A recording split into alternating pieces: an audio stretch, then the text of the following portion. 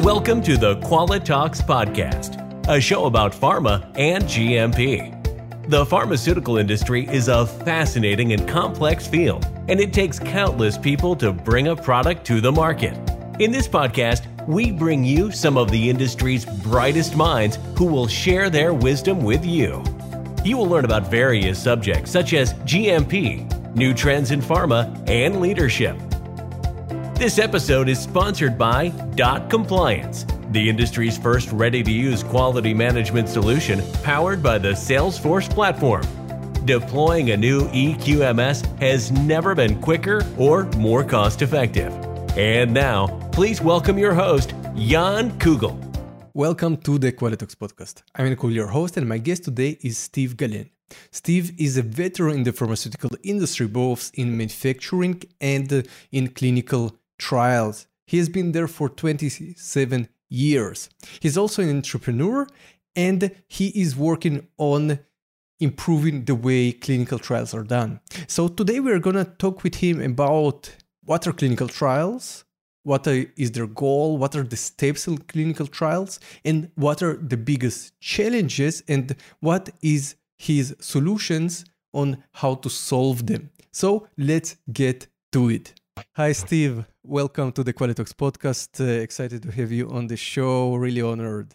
Thank you, Jan. It's really great to be here. Thanks so much for the invitation. Yeah, so I think it will be quite an interesting topic to talk about because usually I talk about the pharmaceutical industry in the GMP window during the production, during the commercial phase. So I think it would be quite interesting to go a bit back and see where it all starts. So in this episode, we'll talk about the basics of the clinical trials.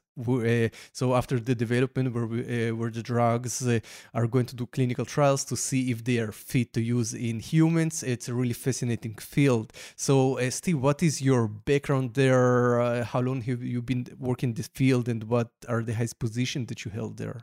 Sure, Jan. So actually, I'm going to start at a place that most people might not expect, and that's that I actually started out in the industry in solid dosage and parental manufacturing. So I actually come from a very strong GMP background, and believe it or not, understanding how manufacturing works and understanding quality standards around manufacturing in pharma is very important, very useful in terms of understanding how a clinical trial works. So I gave away a little bit of my background. I started out in big pharma in pharmaceutical manufacturing. I spent about 7 or 8 years there, and then I moved over to R&D. This is all at Merck. I was at one of the big pharmas, and then spent about another 8 years in research and development. The latter part of that I actually spent in project management.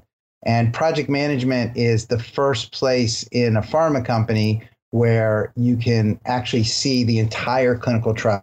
It's from sort of 100,000 foot level. It's very high, but you can see everything about a clinical trial. And then from there, I moved over to the CROs, and I was in the CRO space for about 10 years before I went out on my own. Thank you for that introduction. So you say you are on your own. So what are you doing right now? So I actually went out and started a software-based consultancy, and it'll be logical, hopefully, to understand why once we get through some of the discussion today.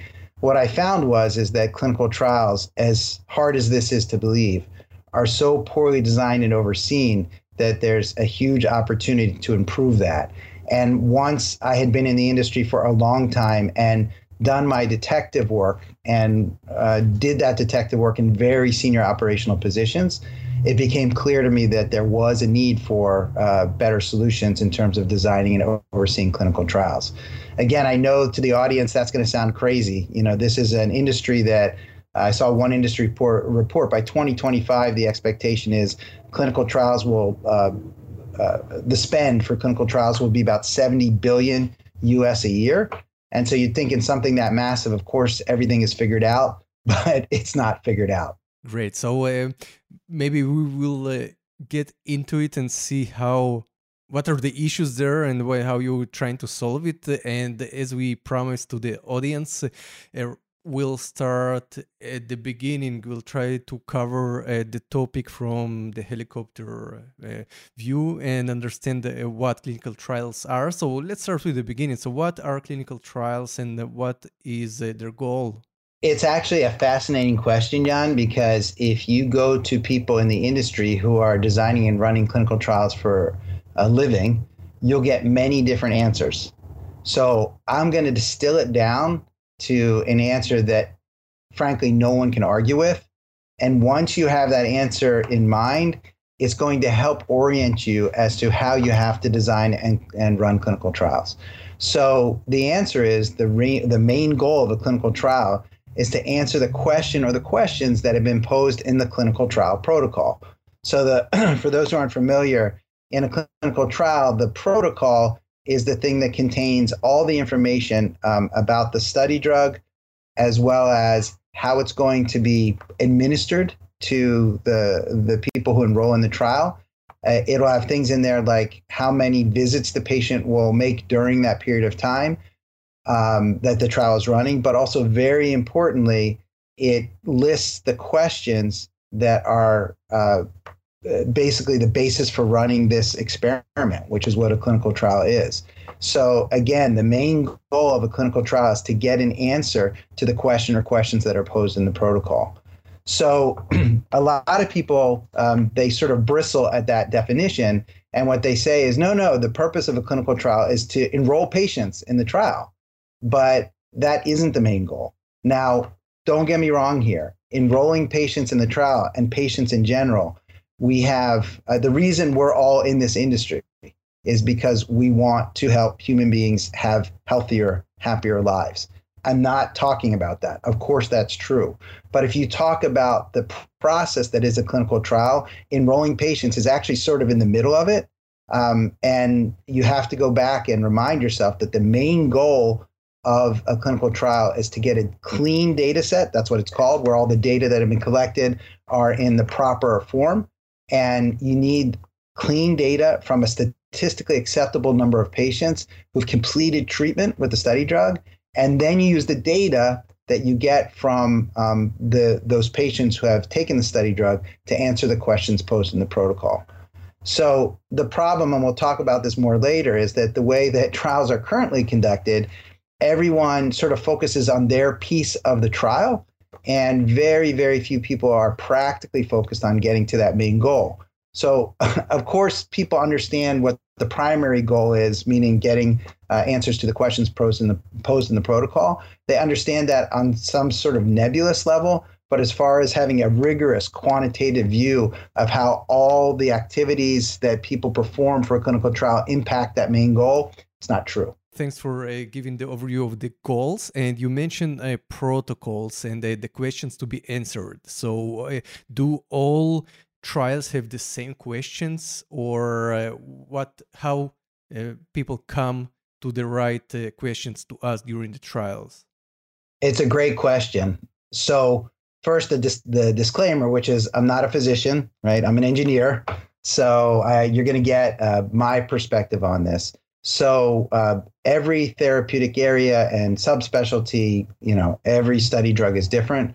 So yes, there are always going to be significant differences protocol to protocol, but equally there's a lot of overlap or common things that are discussed in protocols. And in fact, there's been many efforts in the industry to sort of coalesce around what the basic things are, and so that the process of being able to develop a protocol is actually sped up. Now, another really interesting thing about this, and I'll try to explain it so that it makes sense, is that think of a protocol as a bunch of things that have to be done. And so the more things you put in there that have to be done, logically, the longer it takes and the more complexity there is. So actually, one of the most difficult things to deal with protocols is people refer to it as protocol bloat, right? Is that a lot of things get shoved in there. And frankly, the more things that are in there, the longer it takes, the more complicated it gets. And that also has important impacts frequently on being able to enroll patients in the trial, because as protocols get more complicated, frequently what happens is it gets harder to find patients that meet all they're called inclusion-exclusion criteria, the criteria that are used to see if a person is sort of fit for enrolling in the trial. So you actually asked a really good question, Jan, and protocols are very different, but there's a lot of commonality as well. And the industry is trying to exploit that commonality, again, to make clinical trials much more concise. It doesn't work very well currently, but people are making real efforts to do that. Great. And Steve, can you give an example for one or two questions just so we understand what we are talking about, what the question looks like, and what has to be answered during the trials? Just a small example. Sure. So I'm going to focus on, again, on what are called inclusion-exclusion criteria, because those are very important, since if a person, prospective patient, if you will, doesn't meet these criteria, then they're not going to move forward into the enrollment process. So I'll just give two clear ones, hopefully. One that's just typical, and then one that is sort of specific, okay? So a typical one might be body mass index or blood pressure, something like that. Because you can think about it is that if there's a disease state that the medicine is supposed to treat, then you want to make sure that people not only have the disease, but that they also fit within a certain range, right? So for example, if you're doing a type 2 diabetes trial, then something like BMI and or blood pressure could be very important, right? So that's sort of standard. Now, what happens, I'll go to sort of the specific extreme now, is that there are medicines for which only certain genetic subtypes are eligible to be enrolled in the trial, because the developers of the medicine have figured out that there are genetic subtypes that the medicine is more effective for. So there, what you might have is a very specific set of genetic tests that have to be performed to make sure that the person is, meets those criteria.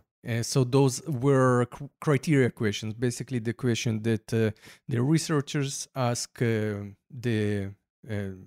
the patients who want to enroll into the trials to see whether they are fit, right? And there are probably different questions that are not specifically later patient specific, but on the effects of the drugs, right? So how it reacts. So more scientific questions basically also are part of those protocols. Okay.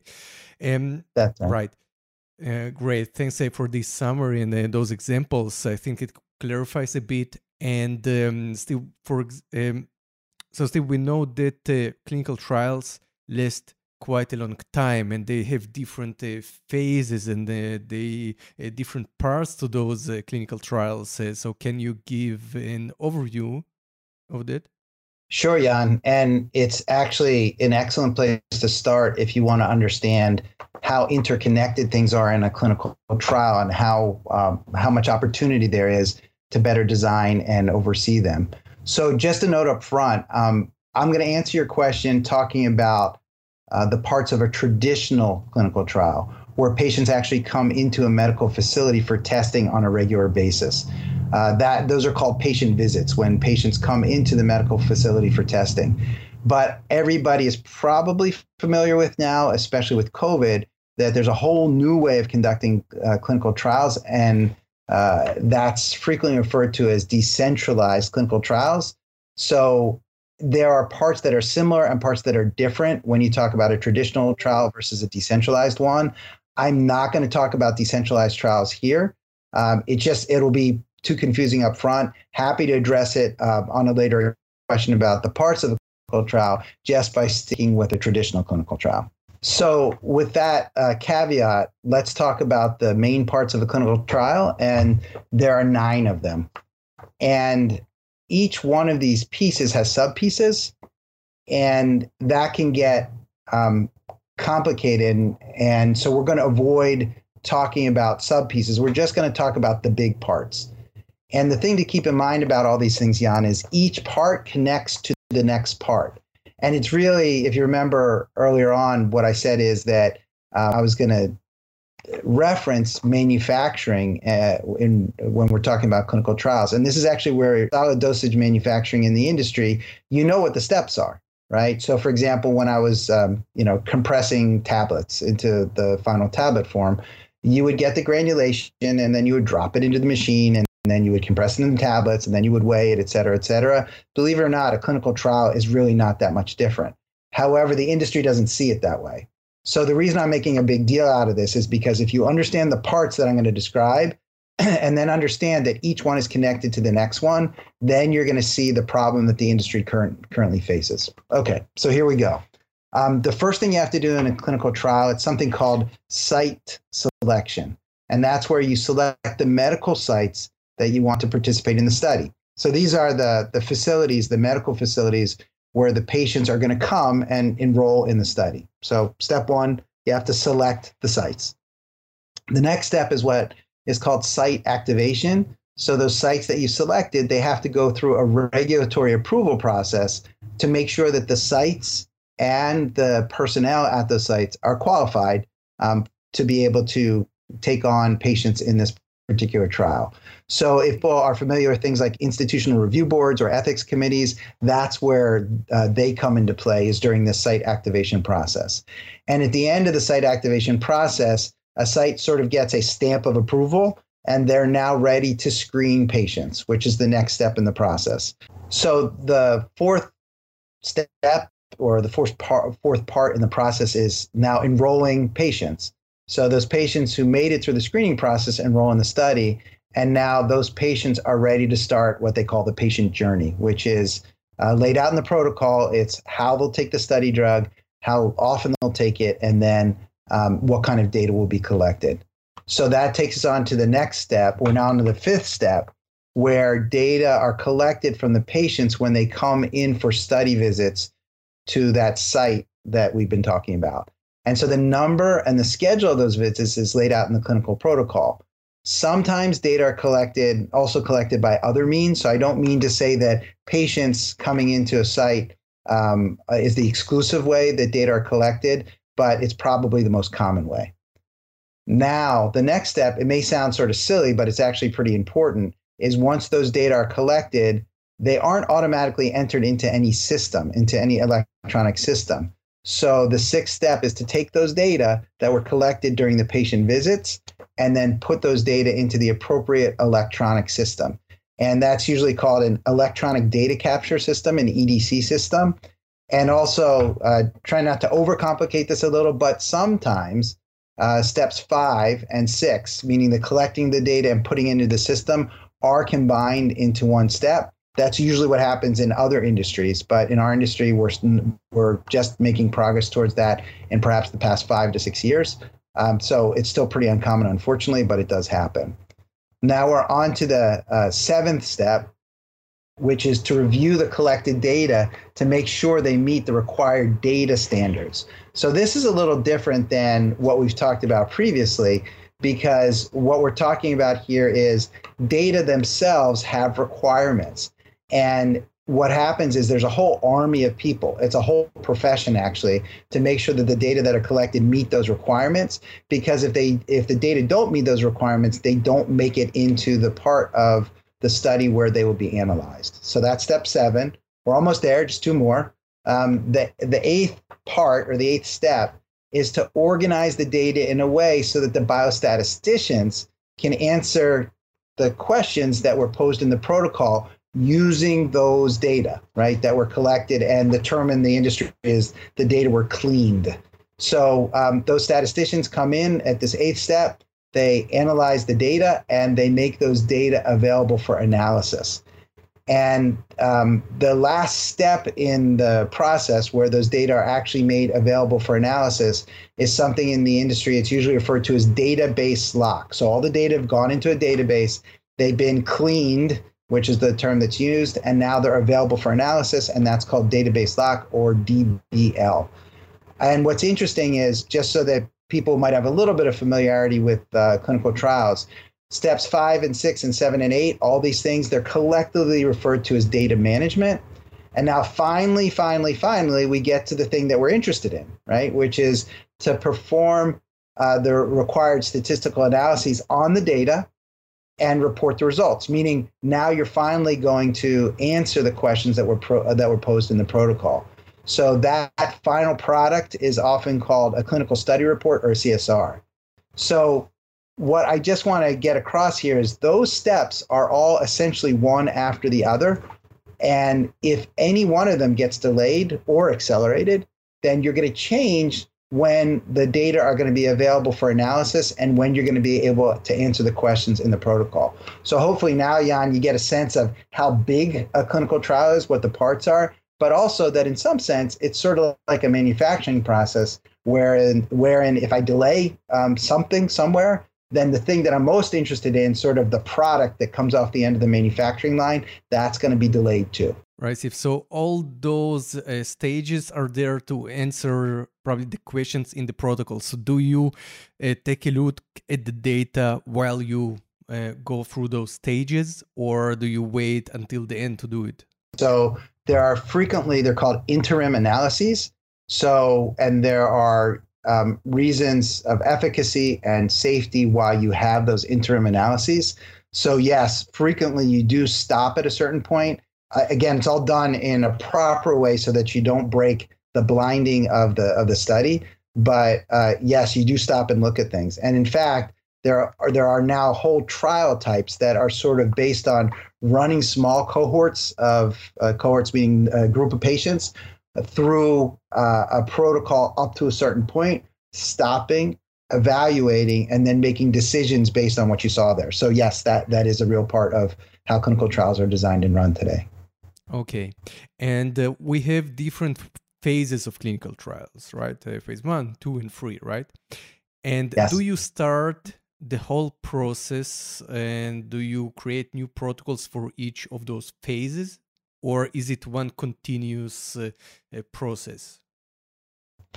So in general, there are different protocols that in each phase. However, the idea is that you're mining information from the previous ones for the future ones. And in fact, that's why you have the different stages of clinical development. During phase 1, you're evaluating primarily safety, unless it's oncology where it can be safety and some efficacy. But in general, phase 1 is safety. And so the information you get out of the phase 1 trials, you're going to use it's sort of the starting point for many of the parts that go into the phase 2 protocol. And phase 2 similarly to phase 3. So yes, they're connected that way. Unfortunately, again, what often happens in the industry, though, is that some of the transitions from phase 1 to phase 2 to phase 3, especially for similar compounds, are actually pretty similar, but they're, a lot of times people start over completely each time and they don't leverage knowledge that's already out there, and that slows down the process of creating protocols. And I think this should make sense to the audience, since the protocol is the fundamental document that drives everything in the clinical trial. If that is delayed, then you can't even get the process started, right? So it's a very important point to make. So I'm going to give you a series of answers that you're not going to typically hear in the industry. And again, why that's going to be is because I come at clinical trials basically as an engineer and a manufacturing guy. So I see the problems from a very different perspective. It's not a unjustified perspective. It's just a very unusual perspective. And by that, what I mean is everything I'm going to lay out here as problems that are impacting trials in the way that you said, latenesses, and being extremely expensive over budget, et cetera. I'm going to explain things in a way so that you can see that what is going on is really much more fundamental than the kinds of answers that you typically get when you ask the question that you just asked. Okay, so again, a little bit of an intro there, but what you're going to hear is very different than what you usually hear. So in my mind, and engineers frequently think in lists, right? So there's 5 big problems here. So I'm going to lay them out, and then hopefully we'll get an opportunity to talk about how you solve those problems as well and what happens when you solve those problems. So the first one, and it's the biggest problem, is that really no one understands at a fundamental level how all of those 9 processes that we talked about, how they're connected from what I call a first principles perspective. So first principles means that you can go in and you truly understand what's going on, and you can describe how if I take this input and I do this to it, I'll get this output. Okay. So that's a fundamental first principles understanding of what's going on. And that's the biggest problem in the industry is people don't have a first principles understanding of the processes and how they're connected. Again, I'm just going to lay them out, and then hopefully we'll get a chance to talk about how to fix these things.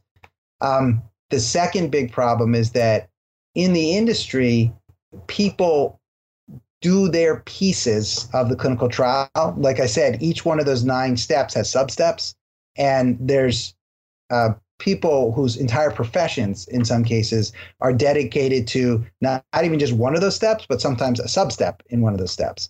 So unfortunately, in the industry, everybody sits on their own islands, and they don't talk to each other. So I use that sort of generous description of people sit on their islands. I have a friend in the industry who said, Steve, it's not really islands they sit on. He said, it's more like terror cells. And he was laughing because he said, it's like they're forbidden to communicate, right? Upon pain of death, what goes on in their piece to the next piece. But the problem, you can see it, is that if everybody's sitting on their own island and nobody's talking to each other, then how can you ever have a focus on what the end goal is? And that's basically the second big problem. Third big problem, even on the islands, people don't know how their process works. So and this is very, for folks in quality and manufacturing, if I talk about process capability, right? It always, people go, yeah, of course, right? If you have a process, you have to know process capability. So in manufacturing, right, you have control charts. In the old days, they were paper, right? It's been a long time since then, but you also know there are rules to control charting, right? And you can tell if your process is in control or not. Well, there's a process, right? And you understand it, and therefore you can put the control chart limits on it. Believe it or not, in clinical trials, the people sit on the islands, they don't know how their processes work. So I know, by the way, Jan, I know a lot of this is sort of hard to believe. When people hear this, they're like, how can this possibly be? But I've often described my time in this part of pharma as sort of Alice in Wonderland, because I came in as an engineer with a manufacturing background, and I honestly, every single day, could not believe what I was seeing. But importantly, like Alice, I stayed there, right? So I could figure this stuff out.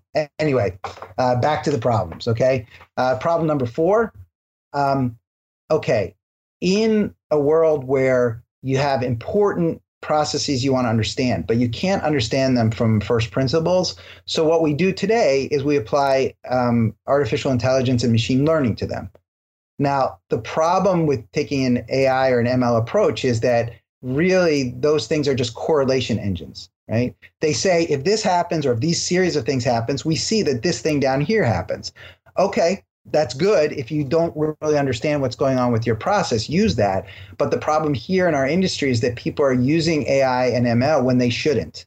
So let me try to, I'll give sort of a rough analogy to this. So if you have a black box sitting on the table in front of you in your office, and you have on one side of the black box, you have the numbers 3 and 3 and 4. No mathematical operators, just those 3 numbers. And on the right side of the box, you have the number 10. So you're going to think about it for a minute and you go, oh, the thing in the box, it does addition. I feed in a 3 and a 3 and a 4 and I get a 10 out the other side, right? Okay. If somebody comes along, who doesn't understand how to add, they'll look at that and go, oh my goodness, there's some magic happening in the box. And there's these numbers over here and there's this number over here. And I don't know what's going on. So let's apply machine learning to it, right? Well, that's actually what's happening in the industry. I know it sounds ridiculous, right? But because people don't understand how each one of these pieces of the clinical trial is connected to the next one and what the underlying math is, right? So they use AI and machine learning, and it really doesn't make sense. It's got a very poor predictive power, but everybody's pouring resources into this because they don't have any other alternative. Okay, so that's the 4th problem. And finally, the 5th problem. So when things go wrong in a clinical trial, and things always go wrong, they sort of go wrong in predictable ways, but they always go wrong.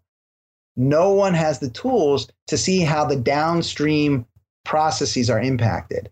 And obviously that's super important, right? Because if the entire reason we're running a clinical trial is to get to the clean data set so you can answer the questions posed in the protocol, then if I'm on my island up here upstream and something happens, but I can't really predict or understand what's going to happen downstream, then everybody's flying blind and people get surprised then by latenesses and other impacts related to those latenesses.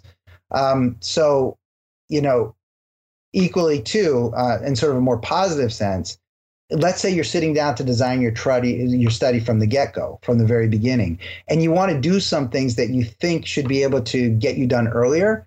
We also don't really have the tools to figure that out either. It's the same problem, just a different side of it. Because, for example, if I decide that I want to activate more sites or change the rate at which the patients are screen failing, I need to be able to show exactly what that's going to do to the time when I'll be able to answer the questions posed in the protocol. So again, that's the fifth problem.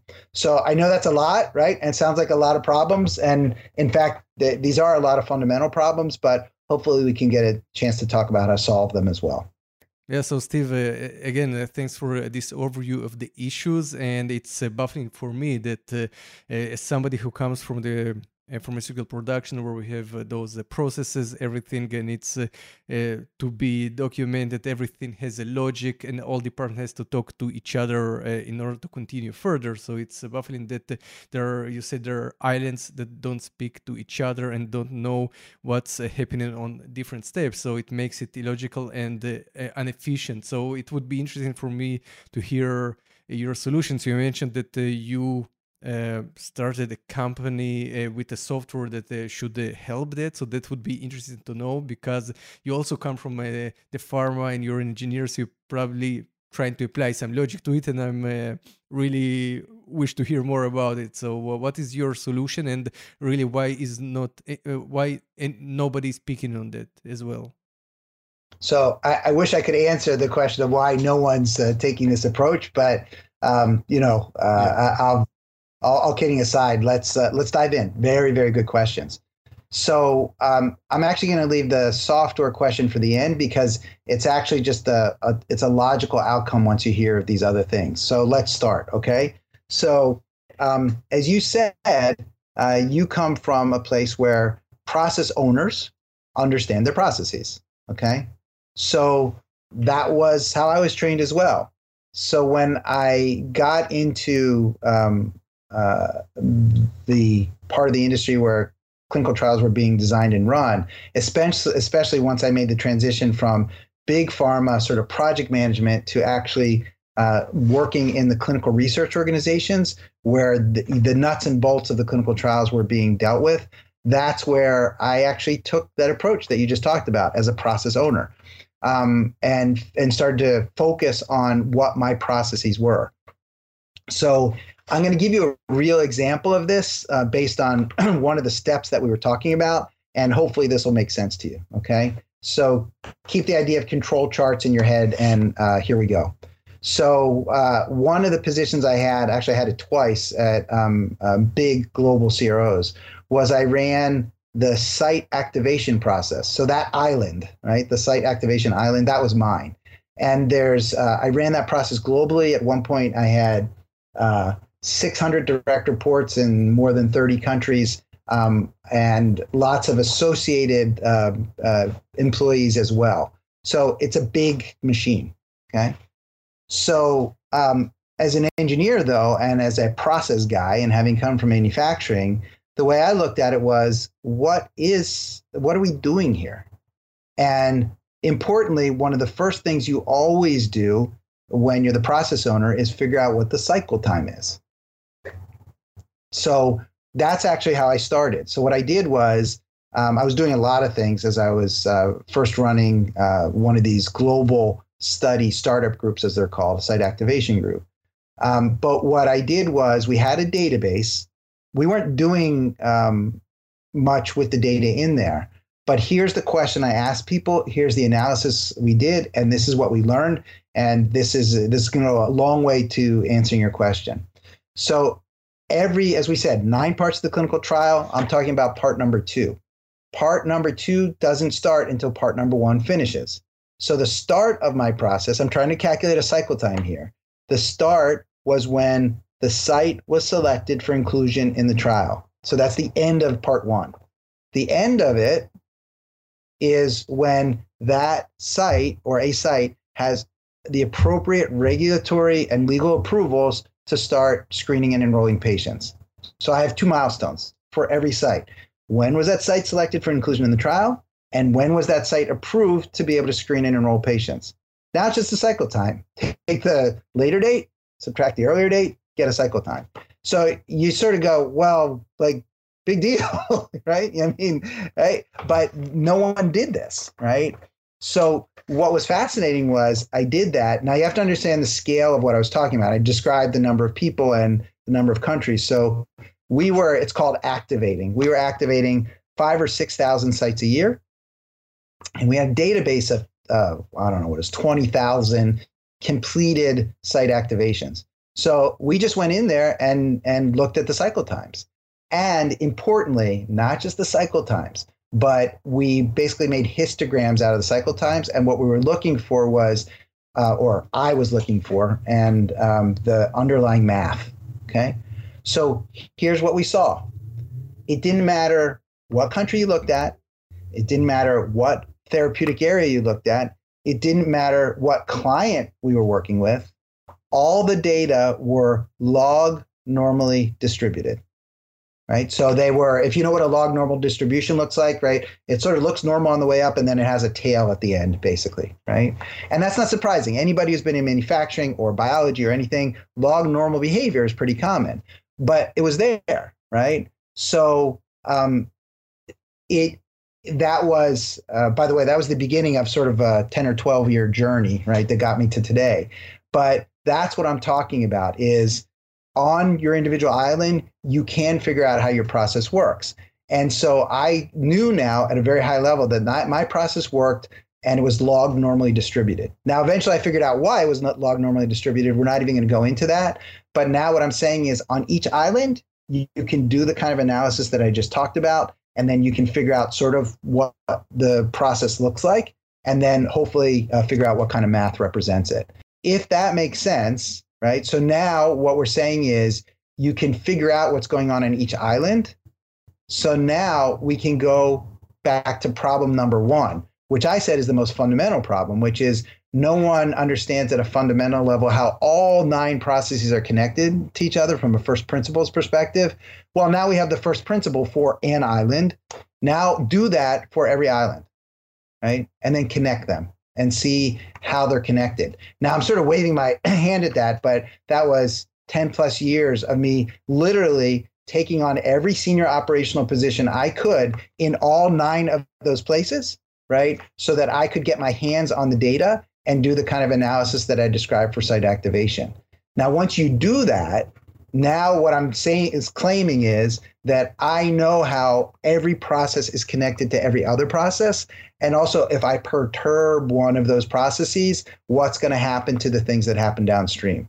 So it's a really big claim. I get it, right? But if you follow, I mean, from a manufacturing perspective and a quality perspective, what I just described is pretty logical. So hold on a couple more minutes. I'm going to solve all the problems. Just bear with me and I'll solve them and then we'll pause. So now we solve problem number 1. So we now know how all the processes are connected, and we know that from a first principles perspective. Now let's see what happens to problem number 2 and then problem number 4. So problem number 2 was that trial execution is done on these islands and no one understands what happens on the other islands. And therefore no one understands how what they're doing is going to impact the next person. Well, we just got rid of that problem because now we can predict, right? If something happens in site selection and I'm the one who owns site activation, if site selection is late and you flow that through the kind of system that I'm talking about, I know now that, basically I'm never going to meet my original timelines unless I do something drastic to the timing of my process. And now, as someone who understands what a process owner is going to say, Jan, if you go to a process owner and you say, I need you to cut your cycle time by 40%, they're going to tell you, you're out of your mind, right? And yet, in my industry, people regularly have those conversations because no one understands, again, the downstream impact. They make sort of ridiculous requests. I don't mean that it comes from a bad place, but people don't understand. So anyway, problem number 2, operating on these operational islands where no one understands anybody else, that gets taken care of. Now we're going to go to problem 4, the AI ML problem. Well, remember, I said if you know that what's in that black box is addition, then you don't need AI and ML. And so that's what I'm saying. Problem 4, and by the way, in the industry, people have a hard time with me when I say this. What I say is AI and ML for drug discovery, beautiful. Go with it. As a matter of fact, when you're looking at something as complicated as a human being, you're not going to figure things out otherwise. But if you tell me that you need AI and ML for manufacturing, you're wrong. And the problem is that tens and hundreds of millions of dollars have been invested in these approaches, right? So there's a lot of sunk costs. So anyway, we're almost done, right? So that was problem 4.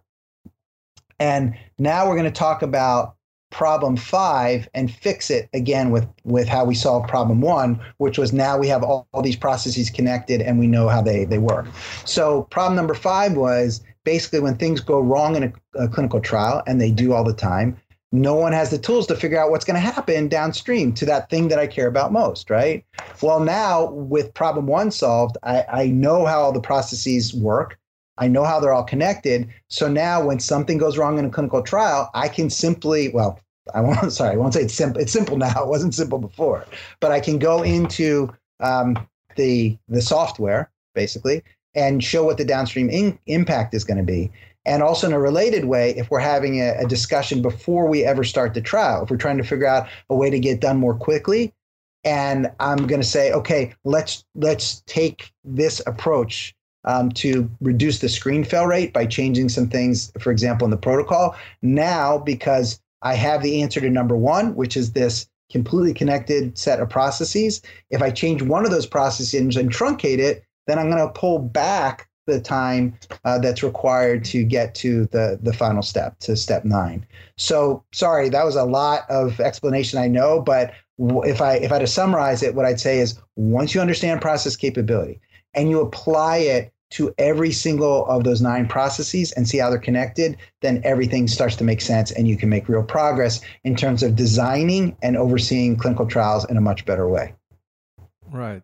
So for me, from bird perspective, it seems like the whole process is like in a global project manager who oversees everything and takes the data into account. So is it the issue, and is it something that basically the software helps solve by replacing a person that runs and between the islands and discusses with everything?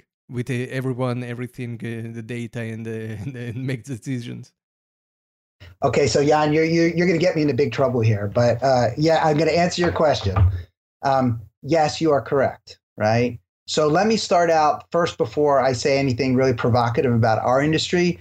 I'll put on my project manager hat. So I am PMP certified, right? I'm a professional project manager, among other things. So that's where this statement is going to come from. So if you look at most industries that, and most excluding ours, right? So all industries other than ours. When it comes to project management around manufacturing and other things, project management is no more than 10% of the total cost of the product.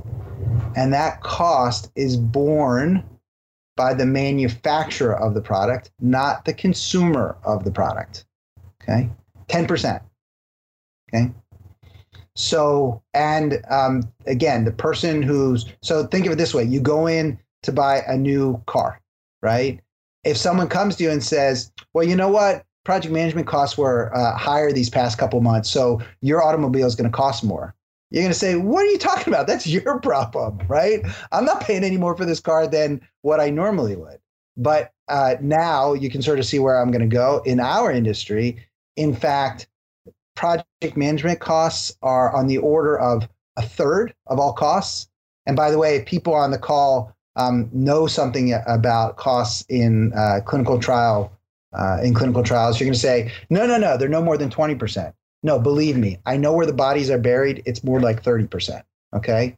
So what happens is you give things different names and it's still project management. Right. And those costs are borne by the consumer. Right. Those are not costs borne by the CRO, the clinical research organization. If you're, for example, the venture capital funded biotech, you're paying for those project management services. And to your point, okay, so that sounds like a pretty dire circumstance. Why does it exist? It exists for exactly the reason that you said, Jan, because you have these islands, and the only way to get communication from one to the other is you hop in your boat and you go back and forth, right? And you try to make sense of it. So I'm not really, I don't mean it at all to be disparaging to people in the industry who do project management, but in fact, the reason the job is so hard is because these fundamentals that we've been talking about are not well understood. Right. So to summarize all that, so because there are so many islands, so many issues, and it's difficult for one or a couple of project managers to deal with it, that's why we need a software that gathers the data, analyzes it, and tells you what to do, basically, right? Great, Steve. So that's great to hear that you, through the years, develop such a software, and I really hope that it will bear fruits for you, and if it bears fruit for you, I understand that it bears fruits for the industry and the companies, the CROs, for everybody, and especially the patients who get their treatment much quicker, and probably for fraction of a cost, because all of delays the prices rise, right?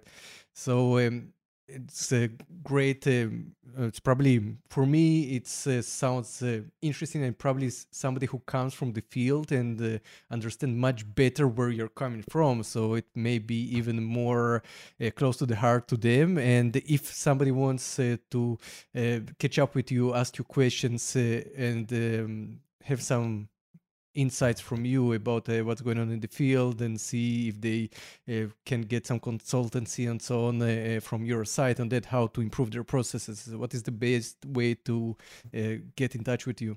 Thank you, Jan. So best way to be in touch, LinkedIn is great. Also, I have a website. It's the name of my company is Galen FP Solutions, and now everybody knows what the FP is, right? First principles. So Galen, Galen, FP Solutions, all one word.com. Either of those ways are great, and I'd love to talk to people. Just one comment here too, because I don't want everybody to walk away from the podcast thinking that this is all about really neat software.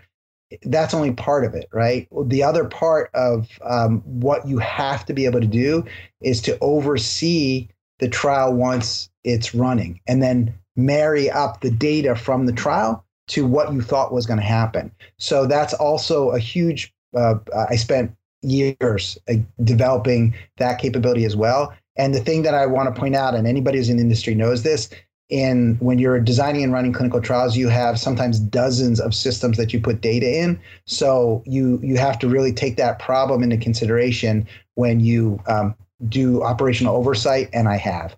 But in any case, Jan, really appreciate the time, and thanks for all the really, really good questions. Thank you very much, Steve. I wish you the best of luck with your future endeavors. Thank you, Jan. Thanks for listening to the Qualitalks podcast. If you enjoyed the show, please leave us a 5-star review. If you want to learn more about GMP, please visit us at www.qualistery.com. Stay compliant and see you at the next one.